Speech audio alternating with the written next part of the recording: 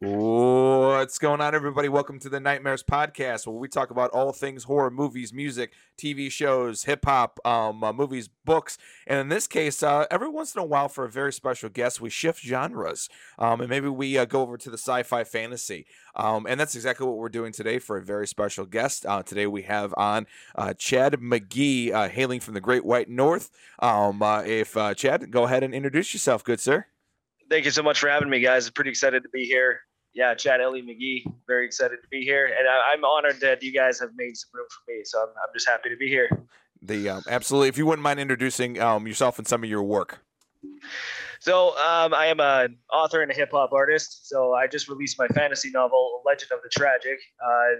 Some of my hip hop music is online on Spotify, YouTube.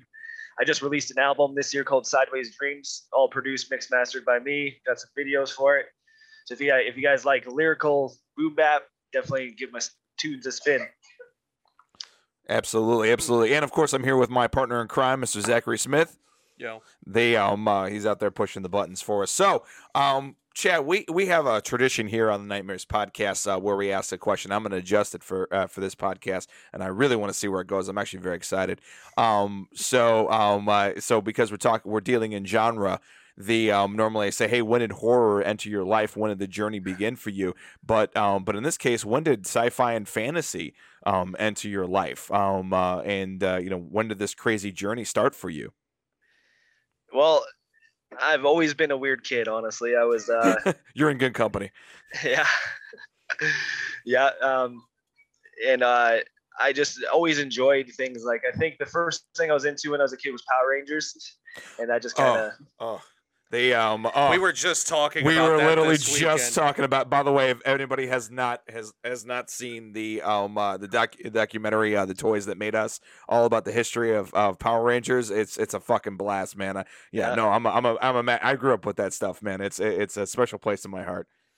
Yeah, for sure. And then I just fell in love with superheroes, and then with fantasy, I was really intrigued with books like The Hobbit in school, and Final Fantasy, Zelda, all those games and stuff back in the 90s, like Ocarina of Time. Like my oldest son asked me all the time, he's like, Dad, what was it like living in the 90s? I was like, bro, it was awesome. It was the best. I love it how we're the adults now, and it fucking it hurts. It's weird. It's really weird. It's like, you're like, what was it like in the 90s? And I'm like, we used to beat the shit out of each other with sticks, and if you were one of the rich kids, you had sock and boppers like I did. Yeah. And then you beat the shit out of each other. That's what we did for fun. I only wish we had a soccer bopper so I could punch you in the face on camera. If I would have known we were going to do this and go this route, I would have absolutely secretly prepped just so we could get a BAM! I would have grabbed a bunch of old Nerf guns and everything else. If we were going to go down this route, it would have been pandemonium. And then because of both of our ADDs, this would have been completely off the fucking rails. But anyway, back to your regularly scheduled program. Yeah, and no, we had Nerf guns and stuff too. We played back in my hometown. It's a little oil patch town here in Alberta. It's all about the oil patch here, and we played all sorts of swords and sorcery games with sticks. We built forts in the woods, man. I would never trade those days for anything, to be honest. And yeah, so when I really enjoyed books, and like I just loved all forms of media, and I just like, man, I'd love to write something. Like, and actually in grade 3, my teacher's like, holy shit, like you're a phenomenal writer. And that just kind of like kickstarted me. Just like, I had some pretty good teachers that kind of pushed me along. And yeah, I just started to write. I actually started to write. My very first one was called Shapeshifter. It was kind of like a play on the Power Rangers a bit. And yeah, I made a little comic with all my friends had characters and stuff. And that's how it all like kind of began. And then actually when I was 12 years old, I wrote The Legend of the Tragic originally, its first time by hand when I was 12 years old. So yeah. Then I typed it out by hand.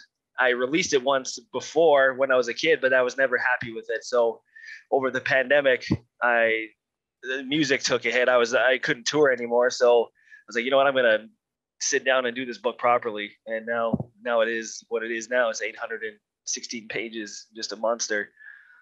Nice, nice. Obviously I think Tolkien is obviously one of your big heroes when it comes to literature. When you were growing up, did was there a lot of, I mean, you're talking about some very interesting adult novels that were readily available to you, when most people were reading Goosebumps or just getting off the kick for Dr. Seuss. So I'm curious, where did this, did you have, did your parents have this stuff readily available? It's No. like when I ask people that, that like I watched, Friday the 13th when I was 3, and I'm like, where the fuck did you get a hold of Friday the 13th at age 3? So you're talking about some very adult novels. So I'm very curious on how you got introduced so early to those, very adult novels. Well, The Hobbit, we did it. I think it was like grade 4 or 5. So, and I did read all the Goosebumps too. Oh, naturally. It wasn't really accessible per se. If my parents had it their way, I probably would have played less games, spent less time in front of the computer writing my own novels. But, at the same time, they just allowed me to be the creative person that I was. So they knew I was a smart kid, and I knew the difference from right and wrong. So yeah, I guess my parents were always a bit more open. I try to be like that with my own kids too. They're gonna learn eventually. So I just always gravitated towards it, and despite I didn't really fit in with my hometown, but that's okay. I mean, very rarely do people do. So these books were just available in your local library or the library at the elementary school. Yeah, we'd go to the bookstore lots, and I think I've collected a lot of my own books over the years, just through allowance or through jobs or whatever. Just they were all I had them, so I guess they were all accessible for sure. And that's pretty cool that you chose to go to mature content at books rather than the normal route where people go like, oh, I want to watch the movies, and and to gravitate towards books at a young age is pretty cool. And it's kind of and I gotta say, you probably we're one of the last generations that actually even had that available. I mean, because nobody's in a library these days. Nobody's everybody's in front of their phones. So and there's nothing quite there is something to be said about actually picking up a physical copy of a book. I have an acting background, so and I can't read scripts digitally. I need to have the physical pages because it's otherwise it's just weird to me. So I'm curious about how when it comes to the changes in society and entertainment and even novelizations and everything else, what's been your feeling about the changes that you've been watching as you've kind of come up and then as you're writing and now releasing a novel in 2022, what are some of the changes that you've kind of noticed? Well, obviously it's like, in my opinion, the books are always better than the movies, just because there's so much more. Like the best example is probably the Harry Potter films. In all honesty, like they do a really good job until like book 4, then it really starts to derail a bit, just because they don't have the room to fit as much content. They tried to do the last one in 2 parts, but I just feel like it didn't do it justice still. And I commended Game of Thrones for going like the TV episodic route, because that allowed more breathing room, right? So if I were to ever make the tragic into something like that, I'd probably go that route, so you can actually get the full story without cutting too much, right? Without cutting too much quality. I kind of wrote it with that in mind, right? Because like as you said, I've seen so many changes, right? And like in the 90s, it was not only the best decade ever, but yeah, it really was the last generation where things felt real. You know what I'm saying? In large ways. And what do you mean by real? Expand on that a little bit. Just society's become so copy and paste, and like there's hardly any risk takers anymore. It's like, oh, it's got to make me a fortune or else I'm not playing around with it. You know what I'm saying? So yeah, Absolutely. Marvel movies are terrible for that. Like movies, I like Marvel movies and all that stuff, but I just really feel like the quality has has been cut a lot.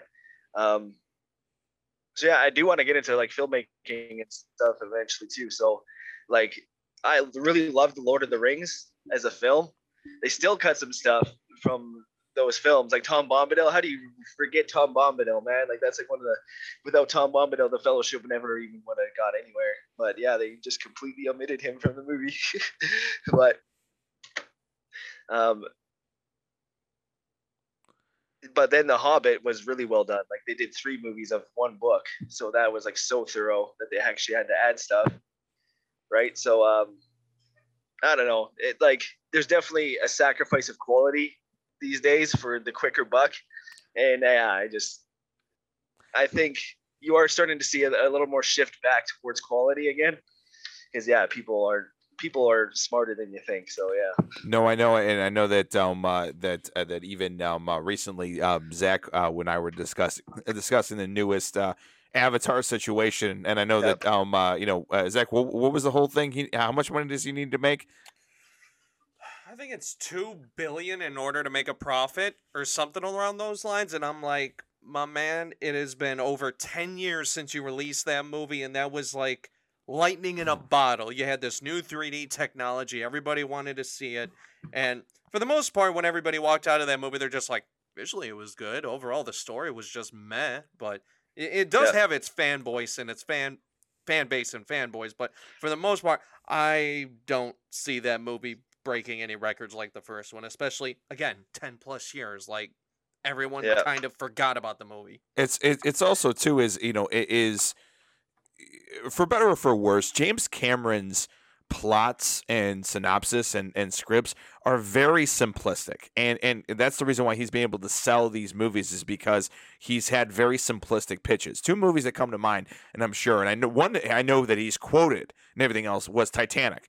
His pitch for Titanic was Romeo and Juliet on the Titanic. That was it. That was the pitch, and that's how he was able to sell it, because it was so simplistic. And then also too, with Avatar, Avatar is clearly Pocahontas.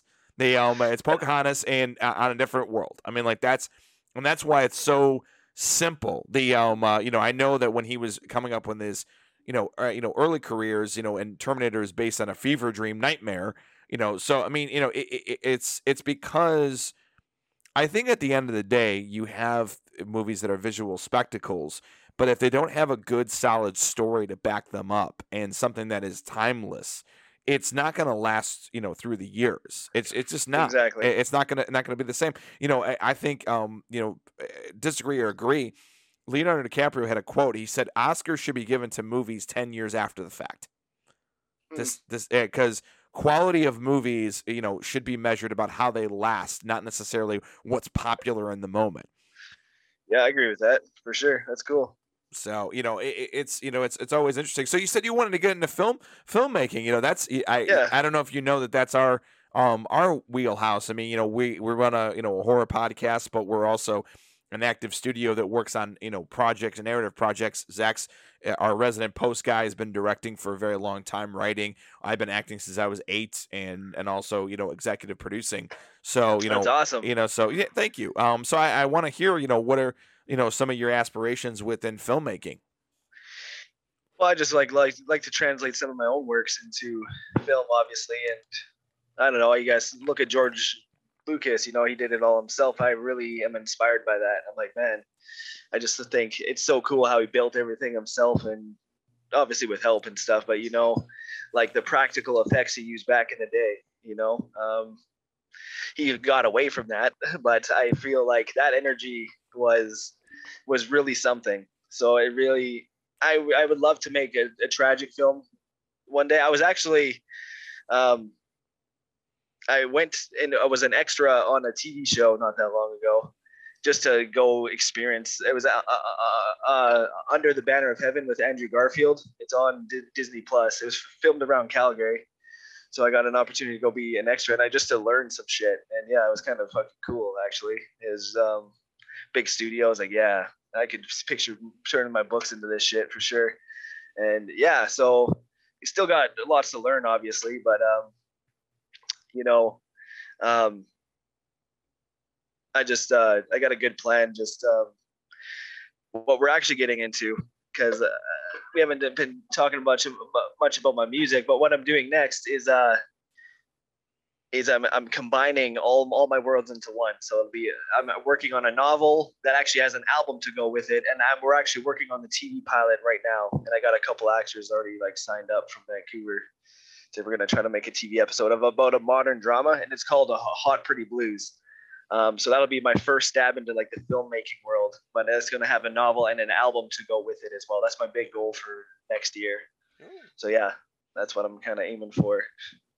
So you get a little bit of ambiance with the reading of the novel, and hopefully the album keeps pace as people are reading, which is a really interesting, immersive kind of experience. I know a lot of people play music in the background anyway. So why not your music?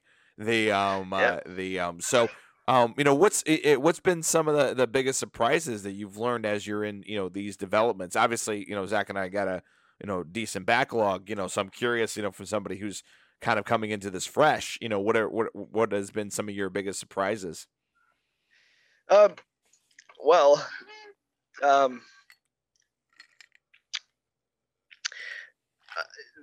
support for the book has been surprising, to be honest, a bit. Just even getting invited to stuff like this podcast, which is pretty cool and pretty fulfilling. In the States, hip hop is way more popular than it is in Canada. So hip hop is a tough business up here. So it was surprising just to see how different. Like, I swear I could like invite some of my people I grew up with to my show for free and they still wouldn't come just because they don't care about rap. Like, I swear I could bring Eminem himself into my hometown and people wouldn't even believe it was him. That's just like the mentality there, right? Jesus. Wow. Yeah, straight up. They just don't believe that it's possible. Like, it's like straight up. It's yeah. Definitely a small town type of thing.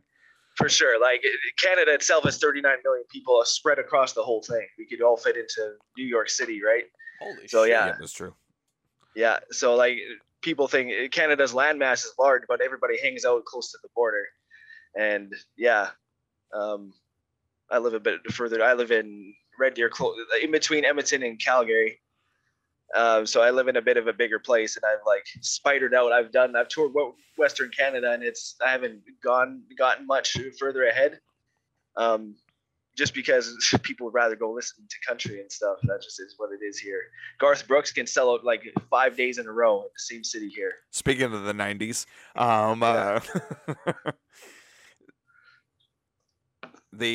so it's very interesting, and this is actually something interesting that we're experiencing even on our end with horror, which is we actually in the last couple of weeks have been talking to many different people from all over the world. We had a awesome director from Romania, and we also had a horror podcaster from Spain in them. And it's very interesting to hear you say these things, because these things run in tandem. Is in those other countries, horror is non-existent. And really? It's non-existent. It doesn't exist out there, even though they have many reasons to have it there. And I'm kind of getting the feeling that most things that are genre fair, the science fiction, sci-fi, things of that nature, are not as prevalent either. And it's very interesting how the United States is kind of unique in that regard. And it's not really, because we grew up with all of this stuff. Right? I mean, I grew up with Star Trek and Star Wars, just readily available. I grew up watching Hercules and Zenith Princess Warrior. So I mean, all that shit was readily available at any given time. So, I mean, I used to, watch all the, the horror cartoons like I'm wearing right now, Real Monsters. So, it's just so interesting to hear that in a lot of these places it's just not available or even looked upon. Especially for hip hop, which is so prevalent. It's almost an American. I think it is an American art form, right next to jazz. It's jazz, rap, and westerns. The those are the things that we can probably solely claim as American. So I'm very and you guys are right upstairs. So it's very interesting that they don't find a value in it. Even in that area. Do they have the same attitude with fantasy and with other things as well in your environment? Not really. So, like, it's interesting, and that's just it. It's just like, man, it's crazy. That's what was surprising, that the fantasy was so much easier. Interesting. Like I got my aunties and my uncles buying 3 copies of my book. It's like, oh, come sign this at Christmas. I'm like, yeah, I got you. You think they've ever been to a rap show? No. But, Canadians are funny because I've been to the States too, but it's not very much different. It's very Americanized here in large ways. Sure. Canadian broadcasters are actually supposed to play a certain percentage of Canadian content, but that's always getting moved around a lot.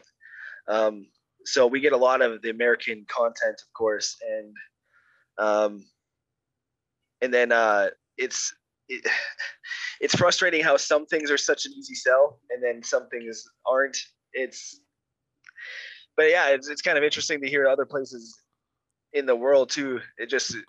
I think the States does offer a unique opportunity because it just has such a culture moving nation. You know what I mean? It really is. And so it makes, I've had American artists where I've guys like Locksmith and stuff. They come up here. It's like, oh, this is awesome. I would love to come up to Canada more often. And it's like, bro, it's like, why? There's hardly any people here. You know what I mean? And he says, oh, what do you?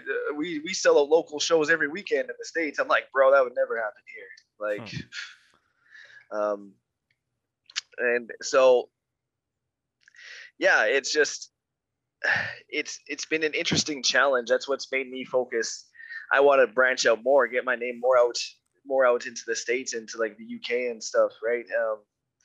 Just because, yeah, they're just it's actually in the States, about 22% of Americans listen to rap and hip hop, and in Canada it's only about 4%. So that's how big it is. Huge difference. I think, and by the way, I kind of want to expand upon a thought I just had, and I want to get your take on it, which is, I had this when we were talking to our wonderful podcaster, Mara in Spain. She was letting us know that, people in Spain don't like horror because it's unpleasant. They don't like, they're also very superstitious over there. So they don't want anything aggressive, negative. They just get that stuff away from me. I don't want it. Even though they have decades of history of the macabre and the gothic, and they have all this, great backlog of stuff. And I wonder that, oftentimes in life there is a correlation between metal music, horror, and then rap, because they all have an aggression to them. They all have an energy to them. It's an expression of I don't want to say distaste or displeasure, but a lot of it is strived from the negative side of the battery. It's not always the negative side. It's the DC rather than the AC. And I wonder if that's the same thing within Canada, is that they don't particularly care for rap music because it often implies something unpleasant or aggressive, or it's an art form that is that has a very intricate sound of how it works. It is poetry, but it's poetry through the lens of displeasure, aggression in a lot of ways, and getting your negative shit out the same way that I think metal does. And I think that often pairs a really interesting marriage. And then also, to an extent, so is horror. The horror is also, getting out some of the demons and everything else. So I'm very curious if that if you've discovered that that's the same case necessarily in Canada, that people are like, oh, that sounds angry. I don't want to, I don't want to be near that. And, because oftentimes I think rap, metal, and horror, and to an extent, I think fantasy and science fiction get a bad rap because it's just outside. It's outside the fringes of normal society. It's outside the normal fringes of the human psyche. So I'm curious on your perspective on that thought. I think you banged it on the head, man. I just like, it only speaks to those who want to hear the message, and I think you did nail that in a large way, because a lot of Canadians, they like folk music, country music, just shit that makes you feel good, which is, I get. I like that kind of music too every once in a while, but I think there's a large amount of the population that plays it safe, and like, for whatever reason, they're not willing to accept, like for example, like when I did like a book signing at a Christmas market the other day, and I'm not into fantasy, but this book looks cool. I was like, yeah, no, and not everybody is. It's not everybody's. It's not your thing. You know what I mean? To some people, it's just not real. Like, how does this relate to my real life? If this can't relate to my real life, then it's not valuable to me, right? So I think that's where that happens with metal. I love heavy metal too. I love going to a heavy metal show because those guys are techno. Like, those guys are fucking insane. Like, I love Trivium. Like, those guys can play, man. Like, those guys can play. And like, musicians speak the same language. Like, genre is really only, in my opinion, a genre is something for the audience. So it's how you organize your audience, right? Largely, creation of music and stuff, no matter what genre you're doing, is largely the same. Like, even though I make hip hop and rap, I've worked with guys with rock and country before too. Like, it's all the same gear, same stuff, So yeah, it's just, I feel like I got off track. I forgot No. You did great. I think yeah. You said something interesting. You said artists kind of speak the same language, and I just had like a flashback of like an old video from like one of the MTV Awards where literally Tupac reintroduced Kiss when they came back on their new tour, and he's like, these awards are all about surprises, and then like, here's my surprise, and then like all of them walked out with their makeup, because in the 80s they got rid of the makeup, but then they came back with the makeup, and he's like, these are my homeboys, and I'm like that's fucking fantastic. Like, I didn't even know that happened. That's incredible. Dude, if you get a chance, go on YouTube and watch it. It's so fucking funny, and like, and you could tell that like, even Pac had a real appreciation for their music and their artistic flair, like their performance flair, like, and he really dug, like what they were all about, and it's really cool. So artists kind of speak the same language, yes. like, and I could talk to people that are, different types of filmmakers and different types of artists, but I think that it all comes from just a way to express yourselves. But I think that's something that's lost in small time. I think more at the end of the day, people that are in just smaller towns and everything else are very set in their ways, and they're not willing to, to explore things outside of their comfort zone, or more importantly, they feel that growing up means dismissing things that they feel are childish. Yes, and I think that's right there is a tragedy. What's that one quote? I'm gonna mess it up, but this one quote by this one skateboarder, he actually passed away. Oh fuck! I'm gonna like look it up quick, cause yeah, but it's like, he's like, it goes along something like, you're not old. You're not too old. I missed. How does it go? It goes, you're not too old to skateboard. You got too old because you quit skateboarding. That wasn't it either. Hold on, I gotta find it because it's bothering me. I trust me, I know, dude. And then Mark Twain had a great one. Age is a mind over matter. If you don't mind, it doesn't matter. Exactly. I love that. Yeah, it was always a great thing. While you're looking that up, I think that's an interesting thing, in culture, is that people are not willing to, I think people are becoming even more, because of even more technology, are becoming, even more closed-minded than they ever were. Which is kind of weird, because you would think that the technology would expand, their reach, and it has to a certain degree. I think it's, really connected people that never would have connected before. But I think it's like, dividing people even more so they don't want to leave their little bubble. Yeah, I have a big beef with, I have such a mental debate with the technology, just because, of course, it's allowing this podcast to happen right now. 20 years ago, we wouldn't even be able to do this. You know what I'm saying? So it's created other opportunities. But it's like you said, the negative part of the battery. Yeah. Like Twitter, Facebook. I'm sure you guys have 90% of your feeds are just people crying about life, right? It's crazy, and it's just and I think people become more closed-minded because they have a platform that allows them to be that person. And yeah, it's crazy. And I've lost so many friends over politics and shit. It's sad. It's just sad. And it's become more divisive, like you said. So, yeah, no, that's why I just like to play in my world and create things that brings people together, honestly. So, yeah. Did you have something to add, Zach? No, sorry. No, I try to stay off social media, specifically for reasons like that. That shit just annoys me. I don't want to deal with that shit. Yeah. I don't want to listen to that shit. I don't want to hear people bitch about their lives all fucking day. I have my own problems, and I ain't got time for that shit. Funny enough, I saw Corey posting about this the other day. It's just why is everybody so depressed all the time? Yes. And I thought that was hilarious. It's just what's up with everybody? And I'm just I just feel like a badass, my man. Yeah. I totally saw that too, and yeah, I agree, man. Life's too goddamn short. Try to enjoy it. An old friend of mine, all he would do is sit around and cry on Facebook about every little thing.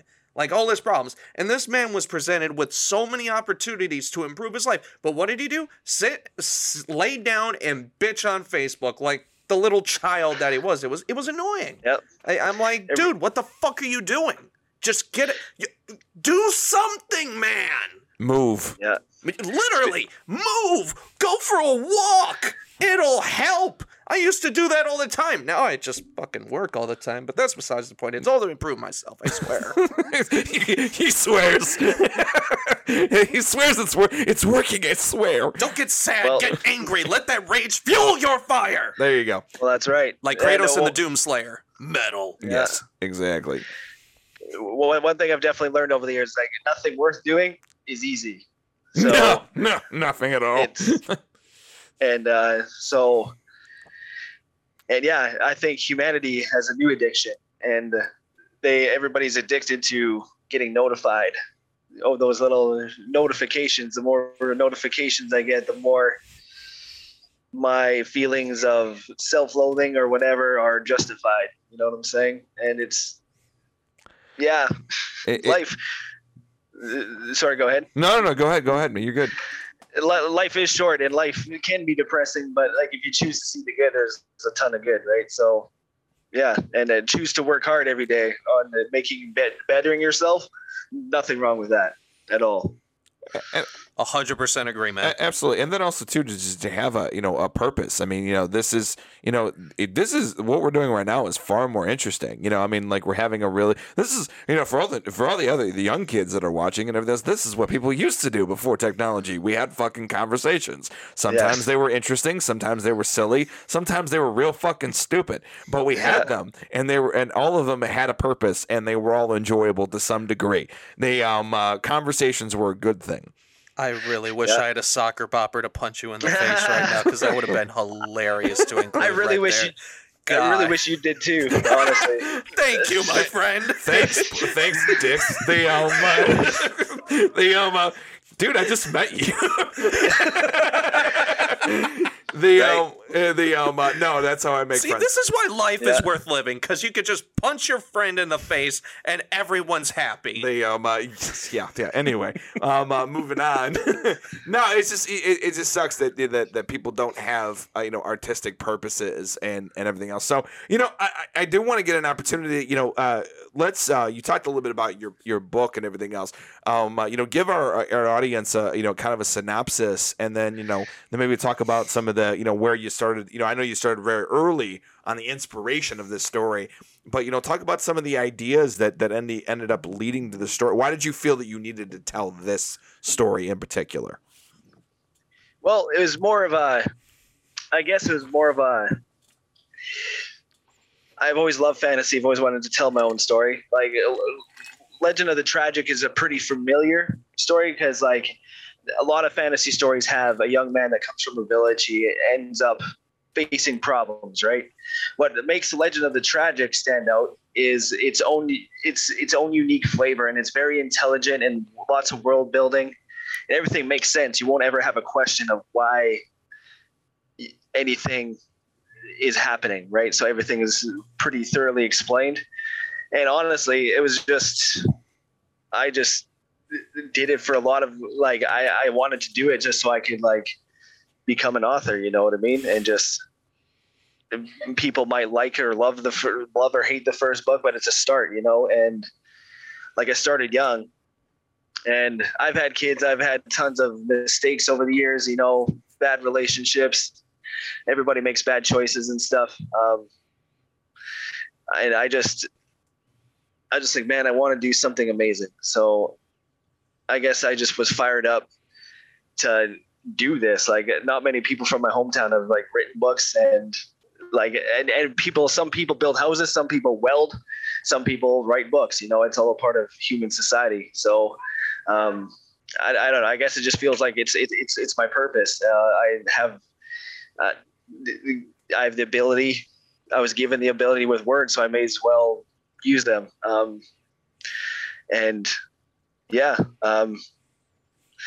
Legend of the Tragic was challenging because I knew I wanted to make its own beast for sure. So it's about Heinro.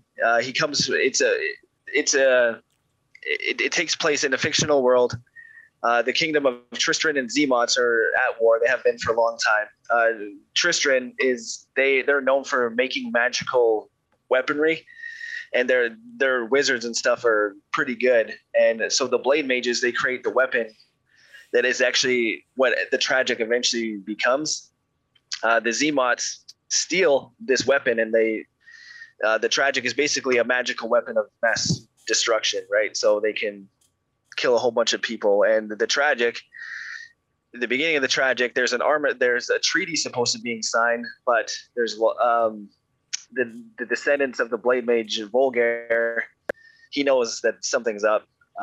And Heinro himself, the main character, he gets wrapped up in this whirlwind of between these kingdoms, of course, but a power awakens within him that kind of breaks the rules of everything else, and that makes even the Blade Mage Volgair look at Heinro a little bit sideways too. He's a bit dangerous. He can nobody's sure if he's actually good or bad. So there's a lot of work. I don't want to spoil too much of the book, obviously. Of course. But yeah, it's quite a. There's lots of war. Like it's definitely like a battle. Lots of big battle scenes. Lots of magic. Try to really make it like a cinematic experience, even for a reader. Lots of like human emotion too, and like that's the big difference. It's like you're gonna feel this dude's pain. Like the Tragic is a play on like the tragic circumstances of the world and like the events of the story that are occurring. So yeah. I love that. That's fantastic. The it sounds, it's got that classic element and everything else. It's so many great stories that from before that worked about two warring factions that and then somebody that's caught in between them. The Romeo and Juliet's, the Hatfield and the McCoys. Well, Romeo and Juliet, that's the Montagues and the Capulets. Did you when you were working on this? Obviously, you worked on this from a very, very young age, and you may not remember. But were you looking at, I always say this, science fiction, horror, and fantasy are always allegories to the world around you. And obviously there's something to relate about being in a small village, just, as you said, you grew up in a small town and venturing out to something big. Did you take any inspiration from any world events or anything that you were seeing, or did this kind of just float right from your imagination and you just ran with it? Well, it was largely from my imagination. Like, the world is a rough place to begin with. I've studied a lot of anthropology and sociology in my years too, so I definitely threw some of those elements into it. So like sociology is like studying why humans do things to each other. I love sociology. Yeah, it's awesome. It's fascinating. It is, yeah. It's I made going for my English degree, but once I started taking some sociology classes, I made it a dual one. So I'm going for sociology and English now. But yeah, I wanted to incorporate just the broader human consequence, if that makes sense. Like war is a shitty thing. So like the bad guy Cleo, he's a prick. So he's a prick. So once you read the book and you're like, man, people are actually like that though. That's just it. There's been human atrocities that people are actually, and it's just gross. But it's just to show like humans can be bad, but humans can be good too, and yeah, so there's a lot of real human emotion, despite it being a fantasy novel. Like, the emotion is what it's based off of. Like, Heinrich was trying to save his mom. He's, trying to save his kingdom from certain doom. He's trying to figure out himself too, because he doesn't even know if he can trust himself. So, yeah, it's it was a lot of, as I was finishing the book, I was getting emotional myself. So I knew that this was going to be good. So I just knew that I was on the right path. And, so I'm excited for people to read it and enjoy it. It's a long ass book, so I'm not expecting people to like hurry up and read it. Cause yeah, I honestly didn't mean to, but I just kind of kept on rolling, and yeah. I was like, 500-600 pages. The publisher gets back to me, 816. I'm like, holy fuck! There goes 95% of the people that I know that are going to read it. So yeah. All the other, the most fantasy novels are very, very, very large and everything else. So it always, kind of goes that way. I was curious, as we're talking, I'm gonna get real, I kind of a little nerdy on literature and script making. Did you, when you were writing this, did you kind of go the black and white route, or did you go the, more complexity and gray? Because Star Wars is based on, Joseph Campbell's work, and that's all very clear archetypes. That's very good guy, bad guy. It doesn't get complex until Empire, but Star Wars: A New Hope was very of the old stories of this is everybody's clear area of turf. You got the good, you got the bad. Everything is good. And then you have then you have Game of Thrones, which everyone's a fucking prick, and or you have you have most of sci-fi where there's so many areas of gray, and so many Lord of the Rings is very gray. Not everybody's perfect, and people make mistakes. Harry Potter is very gray. It's a little bit more archetype. Lord of the Rings is far more gray. Frodo fucks up, and other characters are tempted by the ring. So there's plenty of gray. So when you were working on this, did you kind of go more George Lucas, or did you go more Tolkien? Tolkien all the way, man. That's why he was the GOAT.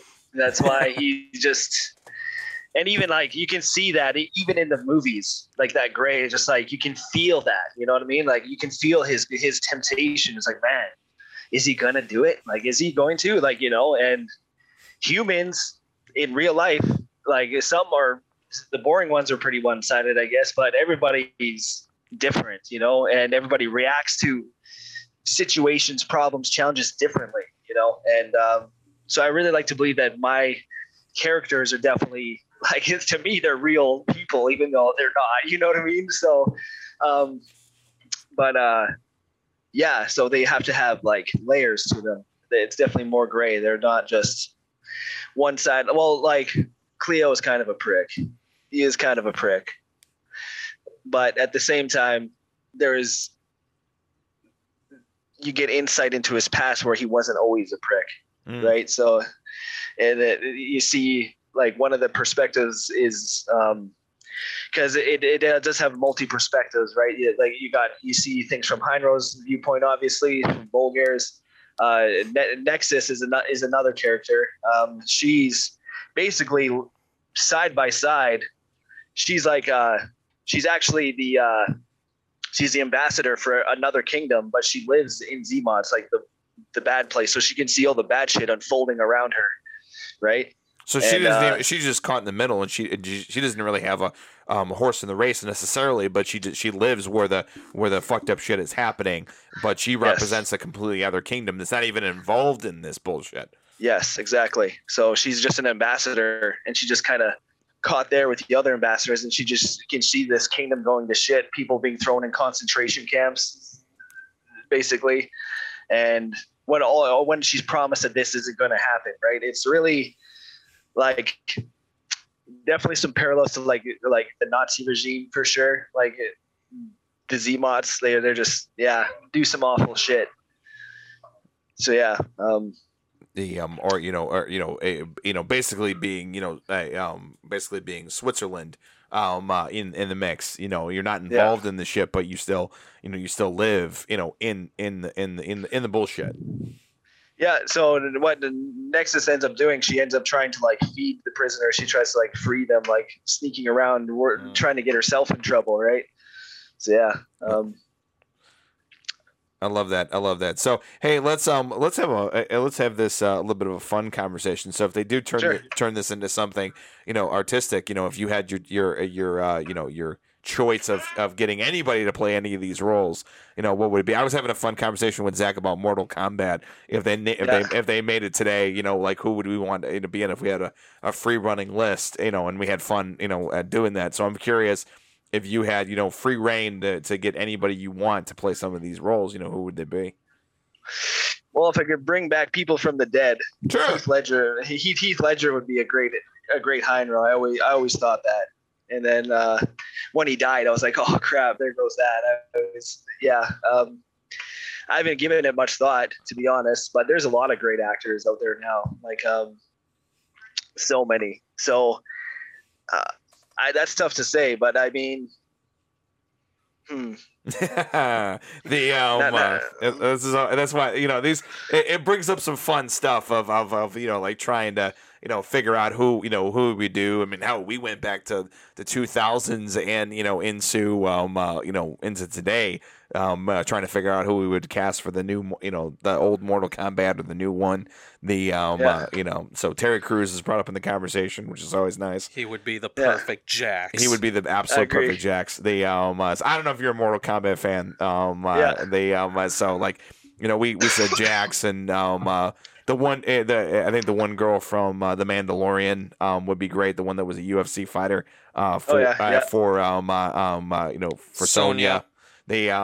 So I mean, it was just fun stuff like that. You might have to give that some thought, man, because you may be in a position where you have to make those decisions, or at least provide a suggestion. Well, that would be the goal. Like if ideally, because we haven't even started like a big marketing kick. This is actually the first podcast I'm doing, like a virtual book tour starting December 26th. And then I'm appearing on a whole bunch of different blogs in the States. So this is a great way to kind of start it off. But if say the tragic blew up and I had some like movie company come and like, hey, we want to turn this into a movie, there would be some stipulations probably. Like, A, I'd want to be involved. Probably. Of course. Naturally. B, when it comes to casting, I think I'd like do like open like rehearsals and like give somebody new a shot, to be honest. And Perfect. I think because like getting back to Star Wars, like a lot of those guys had their big break through Star Wars, even though they had appeared through movies and stuff before. I just think it'd be cool to do that. Just kind of give some new young guns a shine, because like in Canada, like I just feel like some people are like, oh, you've been at this for so long, how come you're not famous? Yada yada yada. It's like, bro, everybody's ignored here, and I know like there's actors that do that too. So there's some real like talent out there in the rough, man. Like some people that you wouldn't even like know or think of. So yeah, in my mind, I think the most magical way to do it would be to give like somebody who's hungry for success and they're driven to succeed, you know, like all those like young guns like that. I think that would be the ticket. I know the landscape of where I live, like Alberta, there's plains to my east, there's mountains and foothills and forests to the west of me. So I could definitely film something here for sure. A lot of shit is filmed around here, actually. Honestly, you'd be better off filming there, and everything else you're probably able to get it done, and then you'd be able to get it done in the independent sense. Things get done a lot faster that way.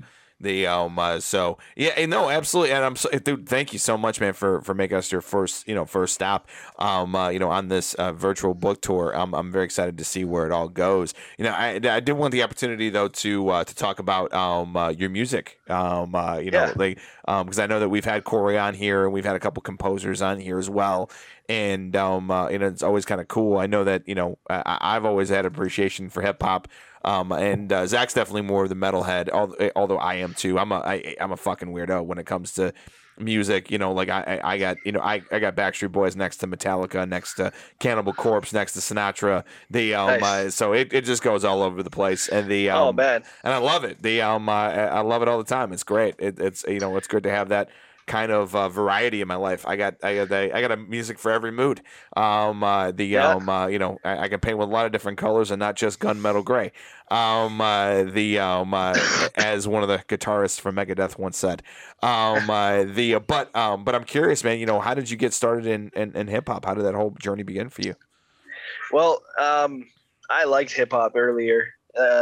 Same time I was playing all those games actually in the 90s. Like, there's a lot of good hip hop, man. And like, I think Dr. Dre was my first, and then like Limp Bizkit, all that stuff. It was funny. My mom was trying to take away all those bad CDs, but then my dad was giving them back to me. So, so yeah, and I just loved it, man. And, I just was so intrigued with the music and just like the stories, like the messages. I love DMX, man. Like DMX art.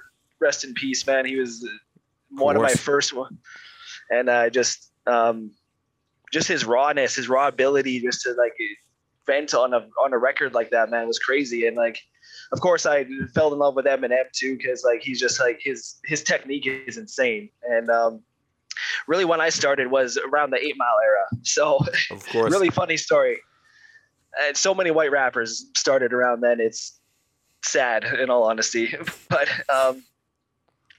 So I was in grade 9, 14 years old, went and watched 8 Mile. It was like, man, that was fucking awesome. Rap battles, that was fucking badass, right? And then my friends, they started like writing rap notes to each other, like rap battle, like on letters, you know what I'm saying? Like not like reciting it, but like they write like, oh, my dearest homie, I shall take the wench away from you. Yeah. Sincerely, Mick Awesome Pants. That's basically what it was. So it was, and that was probably a better bar than what those bars honestly probably had. So.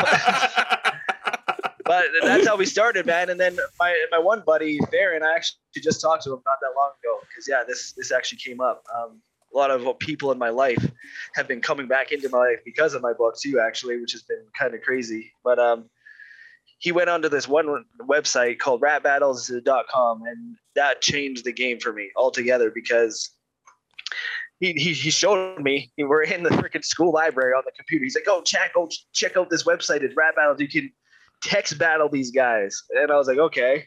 So I did that, right? And that was the first foray into it. And that's what introduced me to like the international hip hop community. There was Americans, there was Europeans, everybody was on there, right? Nice. And then I fell in love with it. I just like text battled it, but then it just text battling wasn't doing it. So then there was a side where people were recording their audios. That's what got me into making music. So when the audio battles, I started doing audio battle. That's when I learned how to make and like record, mix and master and stuff. I couldn't flow to a beat to save my life when I first began, right? But then I had some like good advice from those guys, like dudes like Carson Jett. I don't even know where the fuck that guy is now, but like just forum names, right? Like rap forums. And I just like built my technique from there. Nobody was nice. You know what I mean? It was like nobody had to be nice. So it's like that was the best way. That was so competitive, and that was the best way to build my skill. And then there was like rap battles in Canada, but KOTD just they never got back to me for some reason. And then I wanted to battle in person, but then it just never occurred. And I just like focused more on my song making. I ended up having kids and shit. There's been kids who tried to diss me and shit before, and they're like, "Oh, respond." I'm like, "Nah, bro." And then they ended up apologizing to me. You know what I mean? So so I just like I learned to focus more on the song creating, because like battling is fun and all, but it's not really why I want to make music, right? So I learned that, and then I started focusing on albums and stuff, and like making music videos. And yeah, man, it's fun. I love performing. I love making music. I love being on stage, and just like knowing the room is mine, because they're just like I don't fucking rap over my own songs at shows. Like it's straight raw performance, like on stage every time. So I like come up covered in sweat, just like all these multiple syllable rhymes. I love it. I just wish there was a bigger audience for it in Canada. Cause yeah, a lot of the times you end up playing for small crowds and stuff. Right. Oh yeah. Yeah, no, it's fun, man. I love music, and I do got some pretty good musical fans too. They just said, getting them all in one spot is hard.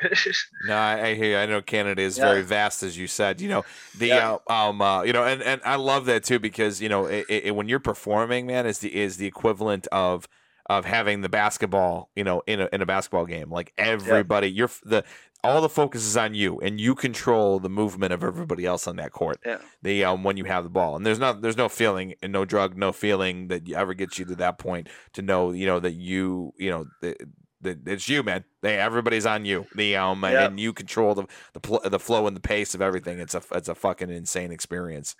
It is, and it's just I love it, man. It's such an adrenaline rush. Like the Screaming Sage tour we did this year was really good. So it was my biggest tour ever. Like I drove fucking so much. Like if I was converting it to miles, I can't even I drove like 30,000 kilometers. So miles is like 10,000 miles or something like that. Holy shit. Like Canada's huge, man, because like I drive my kids to and from school every day. Right. So I live in Red Deer. I drive my kids to school. And then like on the weekends when I have tours, I go out and do these shows. I'll go and do one part, then come back. And then I'll go out and do another part, then come back. And then like Red Deer, it's kind of like central to Western Canada, so that's allowed me to do that. I haven't been all the way across yet because it's just so fucking huge. It's actually quicker to cut through the United States to get to Toronto than it is to drive all the way around. So yeah. I've said this a couple of times, man, and you know, one of these days maybe, you know, Corey got drunk on Facebook one time and was teasing it. He's like, I want to just come and live down there with you guys and you know, be the third member in here. And I'm like, don't you fucking tease me, man. There's a seat right here for you. But like, you know, you guys would be tremendously successful if you came down here and did your thing in the States. You know, maybe one day. You know, it's it's very cool. How did you meet Corey? How did that all start? Yeah, so yeah, like I was saying, it's just a tight knit hip hop community up here. He works with my good buddy Jay Reds, who I first did a lot of my first tours with, and yeah, he's come down to Red Deer. I've been up in Edmonton, and we really only see each other at shows, but he's super friendly, and yeah, it's super supportive. He was the one who got me on this podcast. So, and I know he was super excited about my book. And yeah, we've just known each other just through the community over the years, and that's basically how a lot of people know each other up here is through the community. Oh, I've did this show with you, or I've seen your video, or stuff like that. And yeah, we've had a chance to be at a few shows together and have a few good chats. And he's just, and like just what he posts about, you know, it just shows what kind of a character he is. He's just a very bright energy, you know. Like I said, why is everybody so damn depressed? Like, it's just, yeah, bro, it's like, fucking be happy to be alive. Like, it's a pretty random thing to be alive, even. So yeah, be happy. I know any day could be your final day. Yeah, exactly. Any day above ground is a good day. And actually, you know, man, he's been incredibly sweet to us. He's always shared our stuff. We've had many, you know, private conversations. You know, I've had many private conversations with him via Messenger. Hey man, how's it going? What's going on? Congratulations on getting engaged. I know he congratulated me as well. You know, it's been a really fun relationship thus this far, and I'm gonna cut this together and send it to him. Just to make him feel all warm and fuzzy inside. But it's the relationship that we actually share with Corey is what the internet was always supposed to be. Which is connecting with like-minded people and building a relationship without necessarily even meeting them in person. And I think that the interesting part is I'm so looking forward to meeting him in person. Because that's going to be, it's like at that point, it's just like reunion, getting together with an old friend, somebody that I already know, and I'm already quite fond of and he's said just, amazing things about us and publicly and privately, which has been tremendously, supportive. I love people that bring people together in a way that normally isn't possible. You are the second guest that we've had today based on his introduction, actually. So that's awesome. His producer Squib out of Bend, Oregon, and everything else. I don't know if you know him.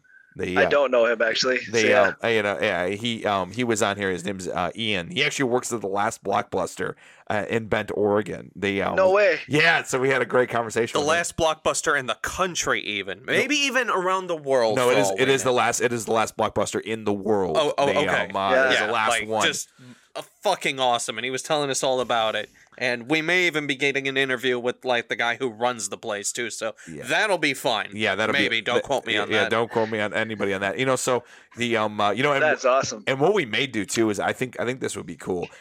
We may have the three of you on one time and have our entire Canadian troupe on the call on one podcast. Awesome. Like I would love that. That would be fucking dope. So hey, so what I normally do is I end the podcast with a question of the podcast. It's just something I fucking just make up, halfway through this. And one of the ones this might be really hard for Zach, but pretty easy for you and I, maybe, is, what's a novel or a graphic novel, comic book, anything in the written form that has not been turned into a piece of entertainment of some kind that you would love to have it be turned into a piece of entertainment, a movie, a television show, something that just hasn't happened yet. And you're like, this needs to get turned into something and everything else. And as per our tradition, we always let the guests go first, but if they do want to pass, they can pass. So, I'll hear you guys first. I don't mind for sure, but yeah, I'll just be the polite Canadian. My God! Well, go ahead. This is a podcast first. For a guest to pass it, a guest has never passed. So this is a Nightmares podcast first. So that's fantastic.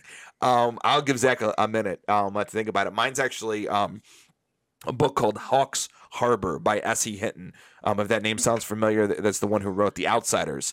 Is actually the story about a man who's a traveling vagabond who's actually dealing with the trauma of being tortured and drained by a vampire, and it's his life story. Crazy. It's a great book. Great book. I was blown away by it. I'm like, this is fucking fantastic.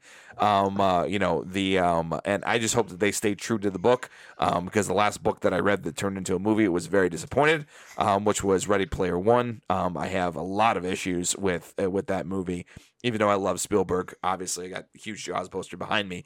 But yeah, that's definitely something that I would love to see be turned into, a piece of TV or movies. How about you, Zach? So the problem with this is everything I have ever read is either based off a movie or a game, so in turn, everything I have ever read has already been adapted to some other form of media because I'm an illiterate piece of shit. The first book I will be reading that's not based off anything is Dennis's novel, and then soon my friend's novel because he wants me to read it and go over it, so I'm like, okay. And maybe soon even this guy's novel right here. So I appreciate it. legit do not have anything that has not been adapted to either a movie or a video game or any other form of media. Like, my backlog of books, anything Predator related, anything Alien related, anything Star Wars related, Terminator even, God of War, The Darkness, Spider-Man, all that stuff has been adapted. Some of it even originates as a movie already, so... All right, I'm going to extend an olive branch for you, because I have a way for you to answer this question. Oh, boy. So, something that, because a lot of these stuff that you've read has been based on a property and everything else, but I'll even include things that are based on a property but have not left the form of written text. So, example, I know that there was a couple Evil Dead, like Terminator cross. You hated them, but like there was like an Evil Dead Terminator crossover, or a Predator and Alien Terminator crossover. We don't talk about that comic, I know Mark. it was really, really bad. It was really bad, but I'm using it as an example of any Star Wars novels that you would love to see get transported into them. Anything from the that's easy. The original, actual, real sequel trilogy that Disney decided to say, fuck you, we're just going to do our own lame bullshit. I agree with you. Yuzhan War should have been the real sequel trilogy. Fuck you, Disney. All right, I agree. I agree with that. There you go. So that's your answer. I extended the olive branch for Zach on that one because I know that there are several comic books and other things that are based on that. Like, I would love to see an actual remake of The Mask based on the original comics. It's more horror, darker. I would like to see more of that. So I extended the olive branch. So what's a piece of literature or comic books or anything in the written form that you would love to see translated into TV or movies? This is a pretty easy one for me, to be honest. Because, out of all the stuff, like, you see stuff that is in the mainstream, like Lord of the Rings, Game of Thrones, Dragon Balls, all that stuff, right? Something for me, one of the best fantasy works I've ever read was from a Canadian author, and it's the Prince of Nothing trilogy by R. Scott Bakker. He's an author from Ontario, Canada. He's a philosopher. He's a teacher. He's a university professor. But man, you want to read a dark, graphic, dirty, and like terrifying fantasy novel, Prince of Nothing trilogy is definitely it. That is like hands down one of the best works I've ever read, hands down, just because of its world building, its depth, its characters are incredible. Like these characters are like, whoa, like so unique. I know that he's hit some success. Definitely never talked about a movie though. It definitely deserves to be though. It trumps Game of Thrones big time. Nice, in my opinion. Nice. So yeah, nice. We did the very millennial thing, and we all went to our phones to go look it up. Yeah, that's okay. Oh my, so all right, Chad. Thank you so much, man, for being on the podcast. We really, really appreciate it. This is your opportunity to look directly into your camera and let the good people know where they can find you on all your social medias, your YouTubes, your TikToks, your Facebooks, all that stuff. I'm sounding really boomer like, but it certainly makes sense. All good. But yeah, go ahead and tell them people where they can find you. The floor is yours, sir. Well, I just want to thank you guys for having me again. It's been a lot of fun. My name is Chad Ellie McGee. You can find me on YouTube, Spotify, Apple Music, anywhere where you find and love your hip hop music. My novel, Legend of the Tragic, is available at Barnes & Noble, Amazon. If you want a Kobo ebook, it's available as well. You can search me up at eversongenuity.com. My website is down right now. I'm just like re-collaborating it, but it will be back up this week.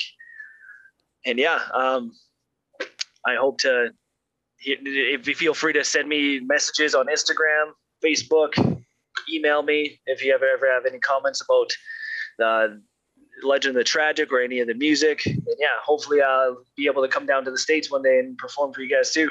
Thank you guys so much for having me. That'd be awesome. And then go ahead. Ed, were you gonna say something? No. Okay. So I'm gonna close out this podcast. Thank you so much for checking out this episode of the Nightmares Podcast. You can find us on anywhere where podcasts can be found: at YouTube, Spotify, Anchor, all those great ones. And if you are watching us on YouTube, if you could be so awesome to stab that like button, stab that subscribe, and I messed that up. Good job, buddy. And then click that little dingy bell to be notified every time we drop amazing content right here on MHN. And, of course, if you could be so awesome to follow us on all of our social medias, you could find us on Facebook, Instagram, TikTok, and Slasher, the application for all things horror. Thank you so much, and we'll see you next time on the Nightmares Podcast. Bye, guys.